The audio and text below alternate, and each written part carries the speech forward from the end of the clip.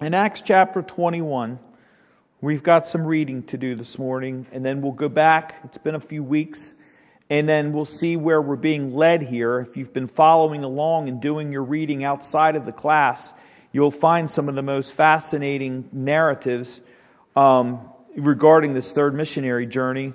And we pick up verse 15 in Acts chapter 21, where we see Dr. Luke continues on the narrative, where he opens up and he says, "And after those days we took up our carriages and went up to Jerusalem." So real quick before I continue reading, look at where we see the word, we see where after those days this is Dr. Luke describing the disciples himself that were with Paul and that they were working with him. So in verse 16, "There went with us also certain of the disciples of Caesarea, and brought with them one Manasseh of Cyprus, an old disciple with whom we should lodge. And when we were come to Jerusalem, the brethren received us gladly. And the day following, Paul went in with us unto James, and all the elders were present. When he had saluted them, he declared particularly what things God had wrought among the Gentiles by his ministry. When they had heard it, they glorified the Lord, and said unto him, Thou seest, brother, how many thousands of Jews there are which believe, and they are all zealous of the law. And they are informed of thee that thou teachest all the Jews which are among the Gentiles to forsake Moses, saying that they ought not to circumcise their children, neither to walk after the customs. What is it therefore? The multitude must needs come together, for they will hear that thou art come. Do therefore this that we say to thee, we have 4 men which have a vow on them. Them take, and purify thyself with them, and be at charges with them, that they may shave their heads, and all may know that those things whereof they were informed concerning thee are nothing, but that thou thyself also walkest orderly and keepest the law. As touching the Gentiles which believe, we have written and concluded that they observe no such things, save only that they keep themselves from things offered to idols, and from blood, and from strangled, and from fornication. Then Paul took the men, and the next day purifying himself with them entered into the temple to signify the accomplishment of the days of purification, until that an offering should be offered for every one of them. Now stop here for a minute. I want to read a few more verses. You have to see what's going on here. Do not get confused. Right now up to this point, these are the Christian Jews. These are the Jews that love Paul, but they're still having a problem with his view of the old law. And he's worried about the abrogation. And here the Messiah now is being the central motif and the central epicenter of everything going on. Now the writing takes a turn. Real quick, we're going to go to that. Lisi. Is this connected with the letter that was sent before, where there was confusion, and so they had come together to look where it was, and they said, well, this is what we have decided as a group, that, the very things that were listed here. Right. Is that the letter that was directed to these people? Yes, there were thousands, and what there was there was still a division amongst the Christian Jews about circumcision and about basically the effects of the institution of the old law and the attitude towards it. So when we move on, now we're going to see the Jews as we read these next few verses. I wanted to stop so you're not confused, because this can be confusing if you're not paying attention to the literary form of the King James Bible, which is the greatest description you're going to get of this. We're now moving in to the Pharisees and the Sadducees that are actually going to be coming against each other because of Paul describing the resurrection. The Christian Jews want Paul to make a vow. Now here comes the Jews that followed him from Asia Minor, and they're furious. Now here's what happens. Now this is a different sect of Jews now. Verse 27. And when the 7 days were almost ended, the Jews which were of Asia, when they saw him in the temple, stirred up all the people. These is not the Christian Jews. These were the ones that wanted him dead, and laid hands on him, crying out, Men of Israel, help! This is the man that teacheth all men everywhere against the people and the law in this place, and further brought Greeks also into the temple, and hath polluted this holy place. For they had seen before with him in the city of Trophimus an Ephesian, whom they supposed that Paul had brought into the temple. And all the city was moved, and the people ran together, and they took Paul and drew him out of the temple, and forthwith, that means without any hesitation, the doors were shut. And as they went about to kill him, tidings came unto the chief captain of the band that all Jerusalem was in an uproar, who immediately took soldiers and centurions and ran down unto them. And when they saw the chief captain and the soldiers, they left beating of Paul. So here's what happens here. Before I get into some of the detail, and I want to go back a pace so we can work up to this, because we hadn't really finished with the prophecy of what was going to happen to Paul. The prophecy is now unraveling. He was told that he was going to be in big trouble. So right now, Paul goes in, he's here basically now at the Jerusalem council. The Jews love him to death, but they have a problem. So they come to Paul, they welcome him in, they call him brother, which is very important, and then they say, listen, we got to do something. Now we're going to look at that. So when this happens, here they're thinking that if they take this purification ritual all the way from the Nazarites, that it would basically emancipate Paul from any future problems. That was a problem because they were trusting in their works and not Christ. That did not stop these other Jews who cried out for Israel. They're saying, the Pharisees and the Sadducees are saying to these Christian Jews, what are you doing? Why aren't you with us? We need to punish this man because he's still talking about this Jesus Christ. And they're saying he's got to stop this. So they grab him physically. So the Christian Jews had nothing to do with this. They grab him, and literally, eventually we will see that they're literally at some point holding Paul up over their heads, taking him upstairs. People are trying to grab him and rip his body into pieces. Don't underestimate what's going on here. Death was following him everywhere he went, and they wanted to rip him to shreds. And so what's happening here is Paul, he comes to Jerusalem, he's on his way, and along the way, as we work up to this and we start going into this Nazarite vow once again, because you've got to remember, go back to Acts 18, we saw that in Kenchria. Basically, what happens here, Philip has 4 daughters. We started talking about that. Philip, he was the very deacon that actually saw the Ethiopian eunuch and ran to him and gave him the gospel from Isaiah 53, which many theologians call Isaiah 53 actually the first gospel, which that carries a lot of weight. And so he has 4 daughters. And basically the 4 daughters, there was a prophecy. We need to read this because this leads into Agabus. Joel chapter 2, verse 27 to 29. Dave, could you look that up? Joel chapter 2, verse 27 to 29. And as you're looking that up, there was a plentiful pouring out of the Spirit upon the flesh of sons and daughters. And in this period of time, there were some very prominent and profound prophets that literally could determine the future. And Christ would give them that power, and it would actually come to pass. And this is what's happening here. So if you have that, Dave, Joel 2, verses 27 to 29.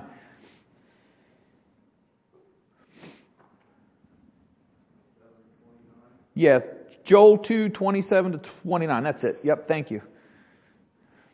And you shall know that I am in the midst of Israel, and that I am the Lord your God, and none else. And my people shall never be ashamed. And it shall come to pass afterward that I will pour out my Spirit on all flesh, and your sons and your daughters shall prophesy. Your old men shall dream dreams, your young men shall see visions. And also on the servants and on the handmaid, in those days will I pour out my Spirit. And that's all the way back in the Old Testament. That's a very important prophecy, and it basically comes to fruition because now here we see, if you were really paying attention, in the beginning of Acts 21, 4 daughters of Philip have the power of prophecy. So we got into the debate. It wasn't really a debate. It was very good correspondence. We were talking about what are women's role in the church. These women were incredible. They had to be very careful because back then you saw what happened to Paul the Apostle. You're seeing it now, what they're willing to do to him. If women would have taken any type of authority or polity of the church into one of these synagogues or temples back then especially, they wouldn't have stood a chance to be able to live. Because that was a capital punishment against the synagogues, especially if they ever entered into the court of the Israelites. You could not enter into that without approval from the high priest. And if a woman did it, they would have been put to death. So these women, they stayed their place, exactly where they were told, how the Lord guided them because they were being protected, but they had power. because literally apostles could come to them and they would give them prophecy. That's how the Lord honored women. The Lord's not what people make him out to be, some kind of horrible, just tyrant against women and children. He really emancipated them in a lot of ways. You can see that in the New Testament, and he defended and protected them and gave them extremely important jobs. These women had power. They literally got together with Agabus, who we're going to talk about again in a minute, and Agabus, and they sit down and they tell Paul, first of all, it was a warning.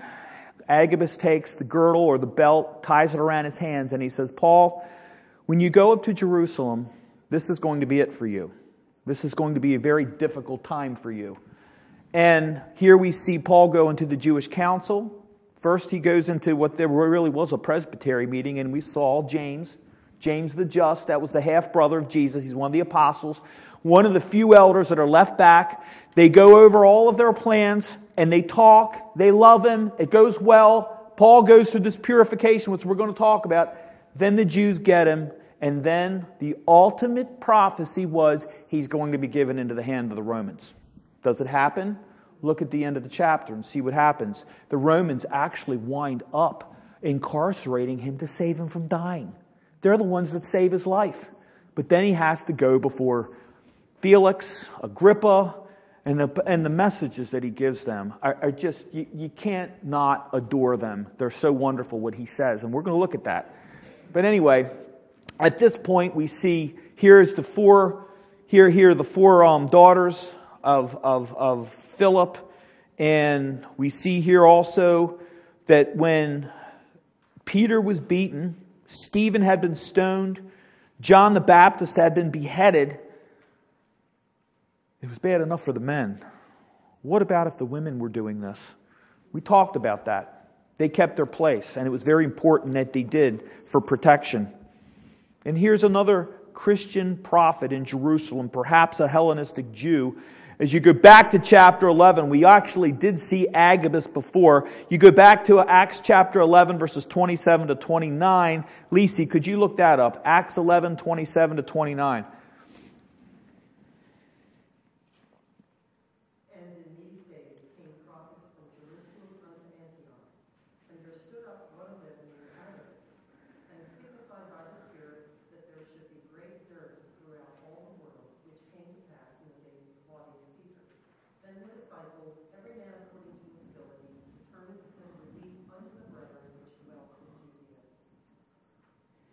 Right, and so we see. Thank you. We see that before, back in chapter 11, we had seen other meetings back to Jerusalem. Remember, Jerusalem was basically the main church where they had their presbytery meetings. That's where the apostles and the pastors and the elders, they got together. They would bring the monies that they were given on their missionary journeys. They would offer it up to the church, and that they would give, and they would take care of the poor. They would take care of those that at this time in Acts 11, there was a great dearth. There was a horrible famine. And it was Paul and Barnabas that they were sent to help.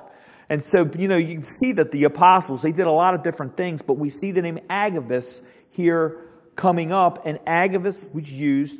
He was given wisdom with the daughters. They were given the prophecy, and that's basically what happened. Remember how the Old Testament prophets would sometimes, they attached physical signs to their God-given prophecies. And basically Agabus says, to the man that owneth this girdle, he said, this man will be taken up and he will be taken in. He will be incarcerated. Basically what he's saying is he's going to be in big trouble. When you go there, he says, you go there. He's warned not to go there. Paul comes back and says, it's in my heart to go there, and I'm willing to die for the cause of Christ. And then they all get together, and I love what they say. They give it a benediction. We will trust the Lord on this. The Lord wants this. They knew it. They couldn't even hold him back. They couldn't even... You ever see something? You ever go into a situation where you thought maybe somebody was going to get harmed? No matter what it is, and you try to do everything you can to talk them out of it, and it just doesn't happen?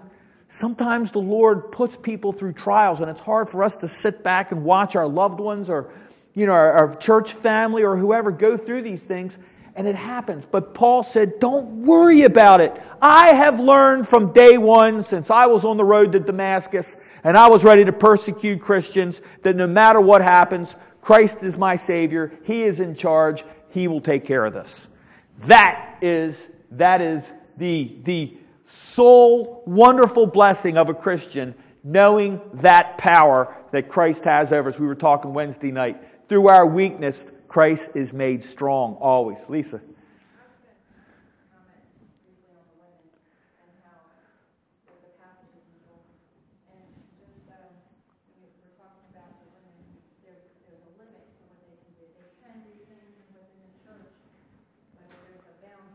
Right. And we see throughout Scripture when the women overstep their boundaries, and we think of people like Jezebel. Right.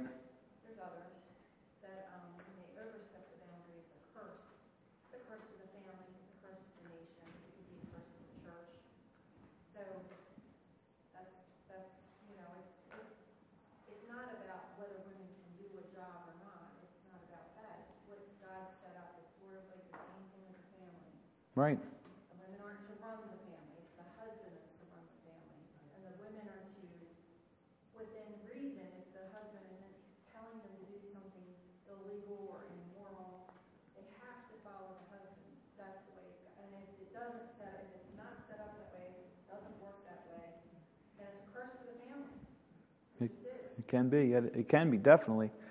I mean, there are churches today that I know of that won't even allow in classes. I mean, of course, the Sunday morning worship service, no one is permitted to correspond. It's a time for the pastor to give the gospel and to say it, and everyone is quiet. Unless once in a while they might ask a question, somebody quickly. But in every other class and every other mode of worship in this church, it's always been traditional. And actually, that goes back over 100 years in the original Presbyterian church. Women were always allowed to correspond during the classes. And I think that's a wonderful thing. In some churches, that's not allowed. But anyway, I think that's a very important point. And why do we have to honor our offices? The Trinity, there's 3 different offices right there, and they are all perfectly honored by each portion. The Father, the Son, and the Holy Spirit, they all have. Remember, Christ said that I must leave and I must sit up on the right hand and ascend to the heavens so that I might send the Comforter, that He can guide and He can direct and He can protect you. If Christ would have violated that by saying that and then coming back down on the earth physically and trying to do the work of the Holy Spirit with the Holy Spirit, that would have been a violation. And so everything is done decently and in order, and it has to have different offices, and that's very important. And so we see how there was signs. There were significant physical signs to prove these prophecies, and the Lord has given them to us to remind us that these prophecies are real. And even today, if you study archaeology, there are certain altars and there are certain things that are still erected over in the Middle East and over Jerusalem that still stand, things that were erected thousands of years ago. There were significant, absolute physical manifestations of the prophecies of God, so that they can't be denied. So let's go forward. So Agabus here, he gives the prophecy. And what happens here, they take up their carriages. Paul comes in. He sees a man named Manasseh. We talked about him. He's a disciple. And what's wonderful about that is that the love that the people have for him. And there were those that just loved him, and they would be ready to die for him. They would have stood in his stead, and they would have stuck by him, and Paul would draw himself away so that they wouldn't have any problems. It's one of the reasons he left Ephesus. It was heating up there. Look at the Jews that come here and they grab him. It says they came from Asia Minor. That means they were back there trying to torment him when he was all back in the Greek islands. When he was there preaching back in all these different islands that we had talked about. They were pursuing him then. And it got to the point where the Ephesians came and they wrapped their arms around him in tears and they were all crying and saying, "We're going to miss you." And basically, really what the sentiment was is it came time that Paul was saying, if I don't get out of here, you may be killed. Your churches may be destroyed. I've got to get out of here now. The Lord's telling me that. And so they actually hated him so much, these Jews from Asia Minor, they follow him all the way to Jerusalem, and they're the very ones that open up the hate against him and start bringing him in. But there were people that loved him. He reminds me of certain areas in Scripture that I think are very prominent. They took up their carriages, the baggage, their travelers. There were those that invited Paul into their home, which is always a wonderful blessing.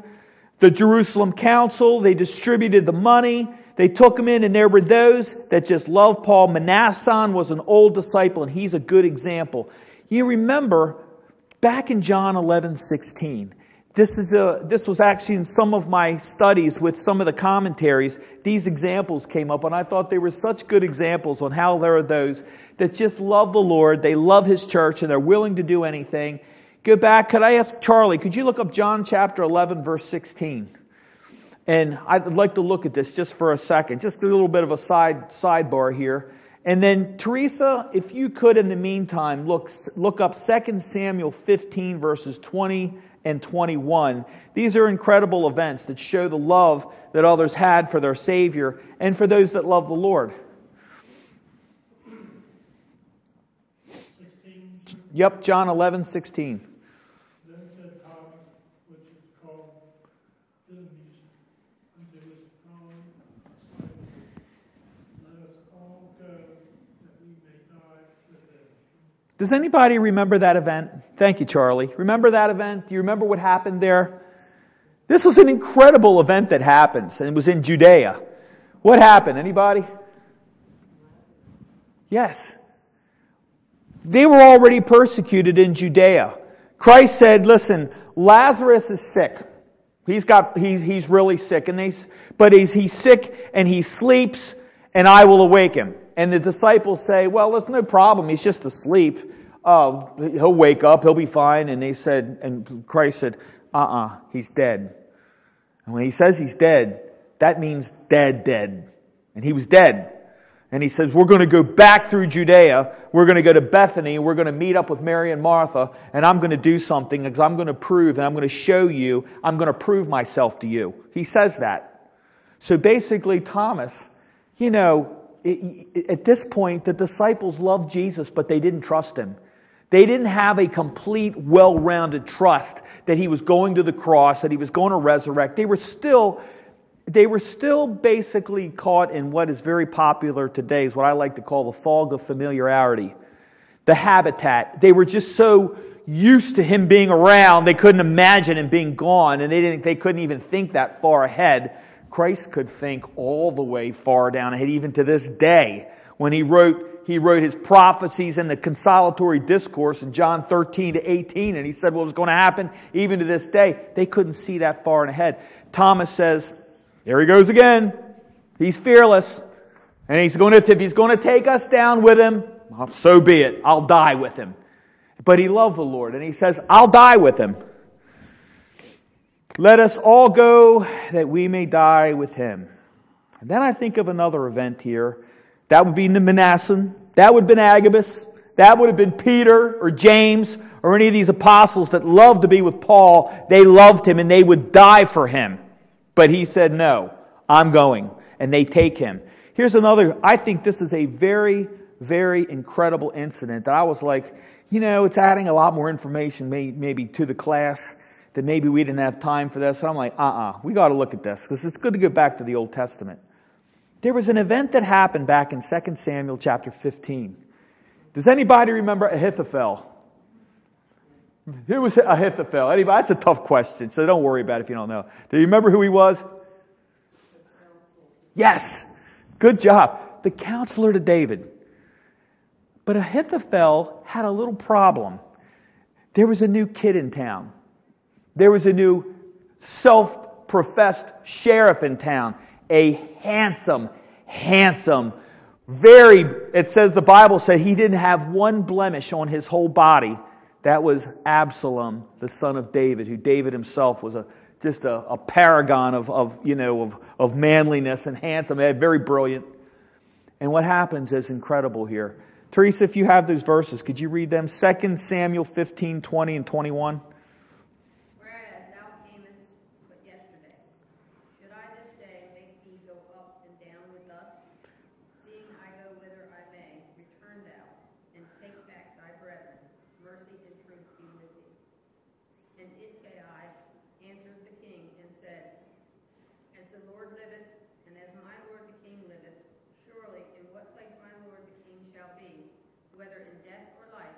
even there also will thy servant be. So how do we plug that into Paul? Thank you, Teresa. We see that there were those that loved Paul and were willing to die for him, and they were sad to see him go. This is Ittai, whatever how you pronounce it. It's different ways of pronouncing it, I think. He is a friend and a counselor also, and a soldier of David. And he says to David, what happens is David does something that is extremely courageous. He prepares to leave Jerusalem. Sound familiar? This is where Paul is. He's in Jerusalem. Look at the connection. Paul was a Benjamite. He was a Jew. He was a Benjamite. And here David hears word that Ahithophel goes out into basically the gates of Jerusalem. And Absalom cries out and says, oh, if I could just be the judge, I would comfort all the people's hearts. And he stands out there with Ahithophel and he starts gathering the Israelites and giving them all these patronizing statements on how he's going to help them and do all these things. And he starts grabbing their hearts, and David hears this. And so David, so he wouldn't divide the kingdom and he wouldn't have the people hurt, even his concubines, he says, I'm leaving. I'm going to go towards Zadok. I'm leaving. I'm going to spare the congregation instead of dividing them. I'm going to save the people. I'm going to watch over them. And I'm going to get up to the high country and look down so I can save my people from being harmed. If I die, I die. And Ittai says, I'm going to go with you. And I'm not going to do anything but watch over you. And David was really blessed by that. And look what he does. The Lord spares him, and it's Absalom is the one that finally gets killed. But look at the love that these men had for the people of God. You don't see that anywhere else. You don't see undoing love, that you're willing to go all the way to the death for somebody hardly much outside of Christianity. You don't. It's all throughout Scripture. And this is how the people felt about Paul. I love that story. I think it's incredible. Remember how Elisha stayed close to Elijah before Elijah's departure. And that was very dangerous because of the way Ahab and Jezebel were so wicked, and they were killing the priests. And Elisha looked over Elijah. These were very brave men. Manasseh was a very, very brave man. Here we see Paul was well received. He came to Jerusalem. There were those that took him in. Now we're going to go forward. What was it about this Nazirite vow? What was it about this Nazirite vow that was problematic? Can anybody imagine how this Nazirite vow could have been a problem? And what the Jews were trying to tell Paul? I'm trying to look their verses up in Numbers.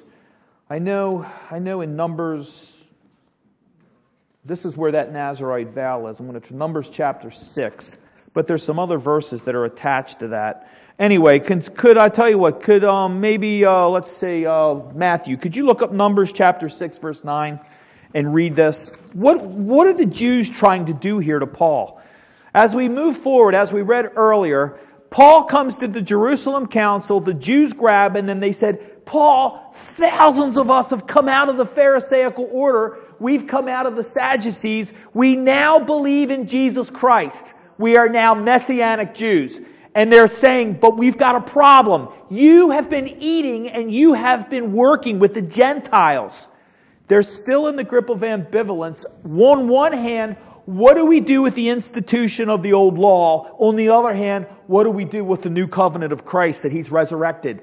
How do we bring this together? And there Paul has to do something here. If you could read that, Matt, please.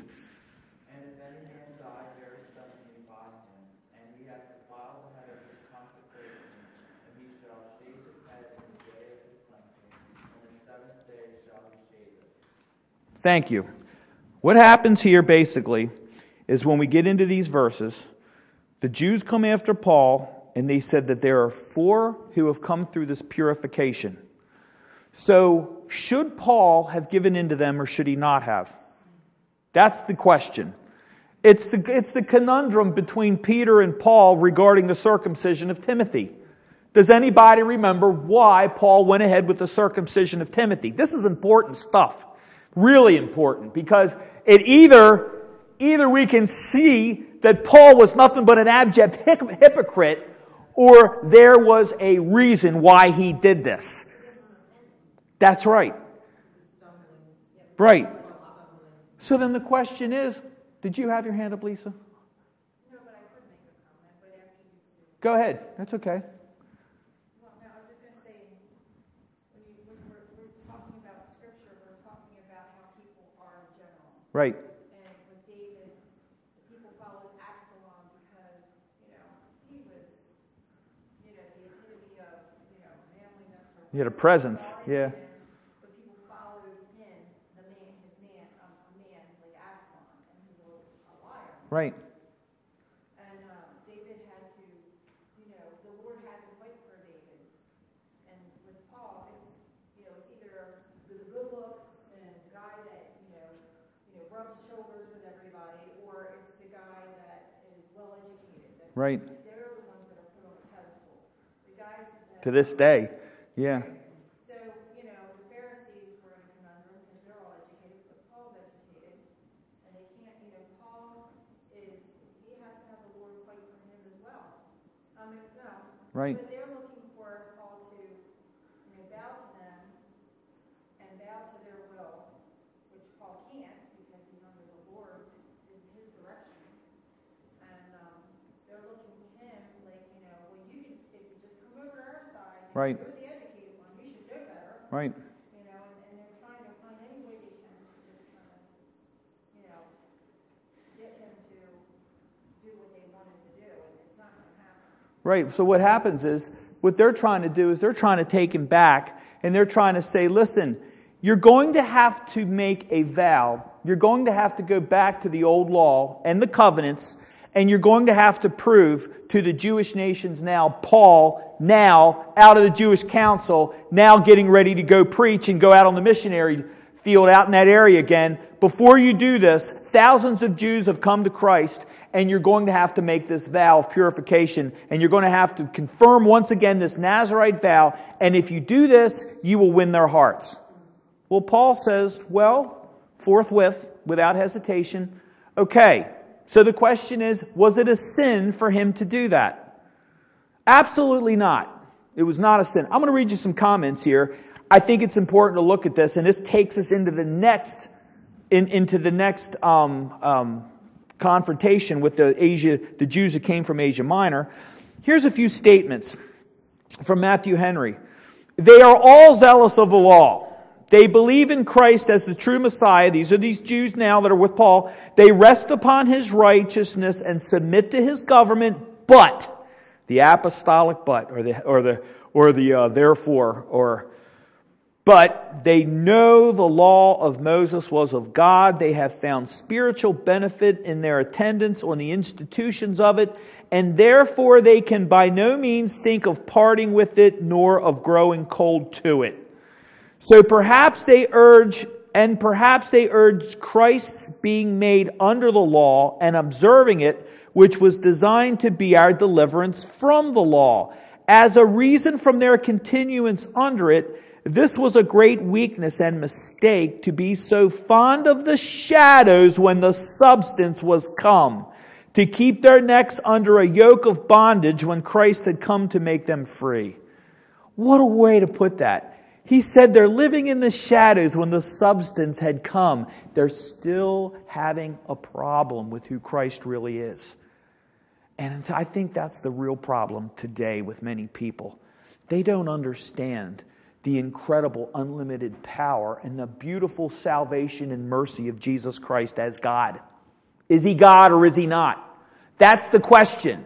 That is the ultimate question. Not to be or not to be. It's, is He God or is He not? And if He is God, which He is, He's either Lord of all, as Pastor Mike Britton always said, or He's not Lord at all. And that's what it is. And if you notice back in the verses we read back in 2 Samuel that Teresa so wonderfully read, 15, 20, 21, the word Lord started with a small letter. That's a Hebraism. It didn't start with a capital. David was not his Jesus Christ Lord. He was the Lord as the king. And so David was never going to take that on and him being a Messiah or take some kind of deity. But Ittai called him Lord as his king on this earth, not the King of Kings. And so here these Jews now are being introduced to the absolute wonderful blessing of the gospel of Jesus Christ, and they're having a problem with it. And they're saying, Paul, if you want to get into these people's hearts, you need to do just what Timothy did when he got circumcised, to give a window and an opening to be able to get into their hearts, go into the synagogues, be able to relate with them, and they think this is going to work. And this is what happens. This Nazirite vow is incredible.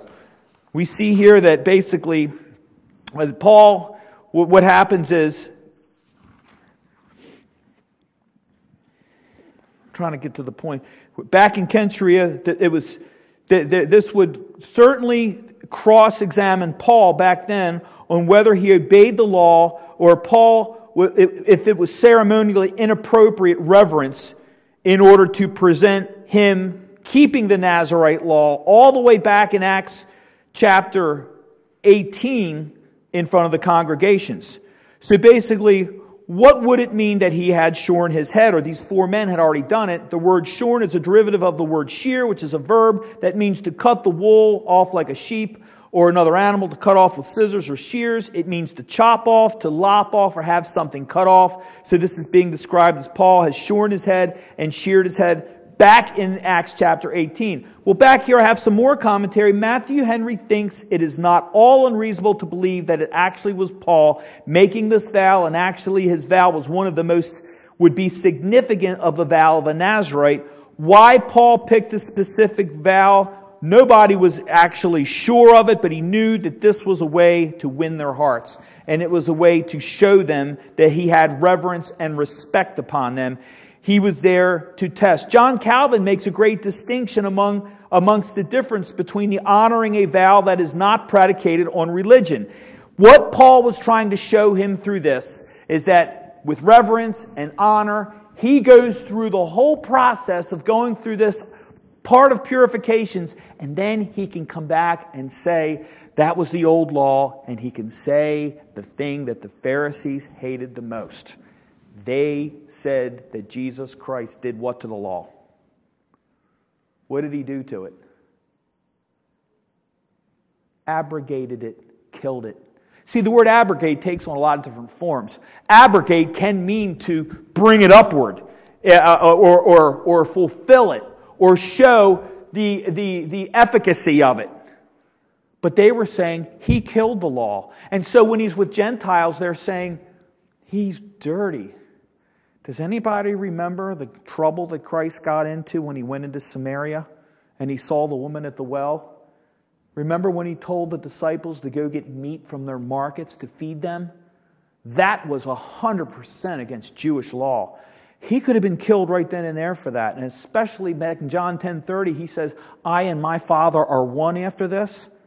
I mean, this was serious. Lisi.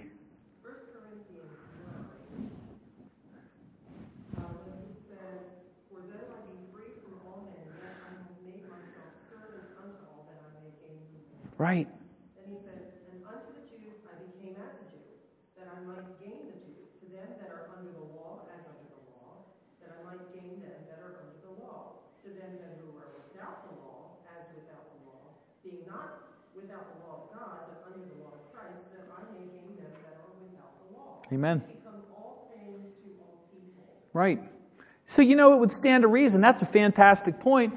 It would really stand to reason that since Christ said, he that is free indeed, he is free to go back and to honor the old law, to show that the law is still wonderful. But we have to remember, back in this period of time, it took years for them to really get it through their hearts that they didn't have to sacrifice animals anymore. Do you know today that the Sumerians over in the Middle East, they still only honor the Pentateuch of the Bible, and they still sacrifice animals? That's what they do. And so basically what Paul is saying here, by honoring this Nazirite vow and this mode of purification, he's saying, yes, Christ did not annihilate the law. He fulfilled it. And when he abrogated it, he showed the efficacy and the wonderful blessings from the law. And he says, he that loveth the Lord, you love the Lord, keep my commandments. He didn't say, stop keeping those commandments in the Old Testament because they've been abrogated and they've been annihilated. You keep my commandments. And that's the work that he says as Christians. We are to keep his commandments. We're to keep his word. And his commandment is his word. So Paul did it. I think what Paul did was very brave. It was extremely reverent that he had honored them. It would appear the connection here is that they were thankful for this reverence. And we see how, with this reverence, Paul in his heart showed a mercy that the Pharisees and the Sadducees would not show. They never gave him any mercy whatsoever. Here's some other statements here that we can read. It was true that Paul preached the abrogation of the law of Moses, taught them that it was impossible to be justified by it, and therefore we are not bound up any longer to the observance of it. It was false that he taught them to forsake Moses. That was the real problem. What they were saying to Paul is, if you make it appear in any way, shape, or form that you are violating the work and the law of the prophet Moses, you're going to have yourself in a big problem with the Jewish sect out there, the Judaizers, the Pharisees and the Sadducees and the council. You're going to have a real problem with them. But did it work? Did it work? I mean, Paul, he's so wonderful through this. He's teaching them justification by faith through the actual the purification ritual, which he honors here, the Nazirite vow, going back to Numbers chapter 6, verse 9 and on. It's like several verses after that. He does it. So we see how the respect we see back in Acts chapter 18, verses 18 and 9, and it's number 6 actually, goes all the way to verse 20, on how important that it was that Paul honored this. And it was also important that Paul had Timothy honor it also, because he was getting ready to go by himself in these synagogues. Had he not been circumcised, had he not gone in and honored these vows, that would have been a real problem also. He and Peter had a problem with that. So as we're moving forward here, basically, what happens here is then Paul, as we were reading in verse 26, as to not be confused, a whole nother sect of Jews come out of nowhere. And I'd like to read this one more time, just a couple verse.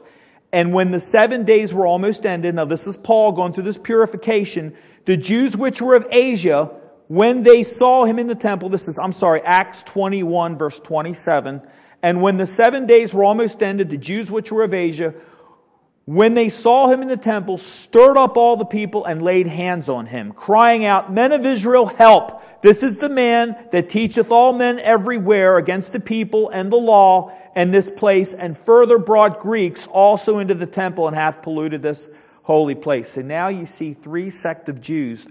Eventually they're all going to be going against each other. Paul goes in and he starts speaking before them after they've beaten him. And he starts talking about the resurrection of Jesus Christ. The Pharisees agree with the resurrection. The Sadducees disagree with the resurrection. And they start going at it. And here, the third sect of Jews, which is the one here, these are the Christians. These Jews come after the Israelite Jews that love the Lord now, and they're saying, hey, we got to get this guy. You need to help us. Thousands of Jews, and this was Passover, this was one of the feasts, and they're all worried about one guy.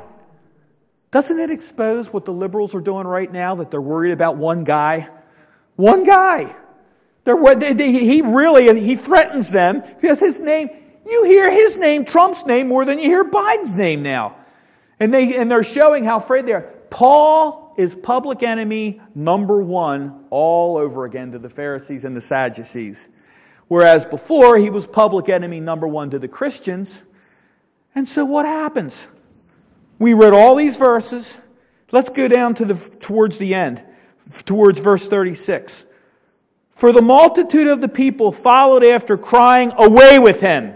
And as Paul was to be led into the castle, he said unto the chief captain, May I speak unto thee? Who said, Canst thou speak Greek? And then they come back and they say, art now thou that Egyptian which before these days made us an uproar and led us out in the wilderness 4,000 men that were murderers? But Paul said, I am a man which am a Jew of Tarsus, a city in Cilicia, a citizen of no mean city, and I beseech thee, or I beg thee, I suffer me to speak unto the people. And when he had given him license, Paul stood on the stairs and beckoned with the hand unto the people. And when there was made a great silence, he spake unto them in the Hebrew tongue, saying, and chapter 21 ends with a comma at the end of the verse, and he takes the field now.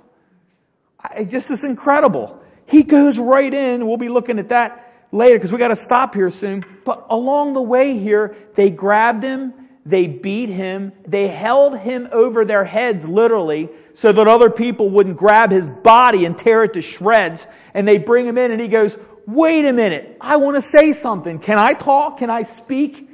He wants to make some kind of a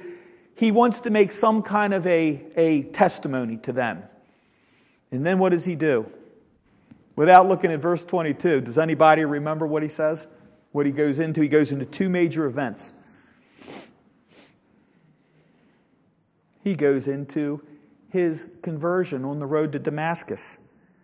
And before we get into that next week, I want you to consider the pain in his heart that it must have taken for him to have to bring that up again and to go back and to say, these people that I love so much, that are born-again Christians, that love Jesus Christ, I was going and I got the writ from the priest. I went after, it's like going down to the district courthouse and getting some kind of zoning permit to build a building. He was getting a permit to go persecute more of them and expand his territory. He goes into that, and then it has to get harder for Paul, because then he goes into what happened to Stephen, and he says, I even held the cloaks of the men that killed my Christian brother. That's what he tells them. And he starts off giving a history of what had just recently happened, and then he goes all back and he ties it in, and he gives them the gospel of Jesus Christ. What could be better? That's the defense that we have. And that's what he does. And so here Paul, by himself, and later on we're going to see Christ beats him again, and he says, Paul, fear not. Fear not, even in the midst of this lion's den, just as Daniel was down there, and all the big lions were just laying there purring the whole night, and they never touched a hair on his head. Right now, Paul knows that Christ is with him. And that is our confidence and our love as a Christian, knowing that no matter what we go through, Christ is with us. Let's finish with prayer. Jacob, could you close us this morning? Thank you.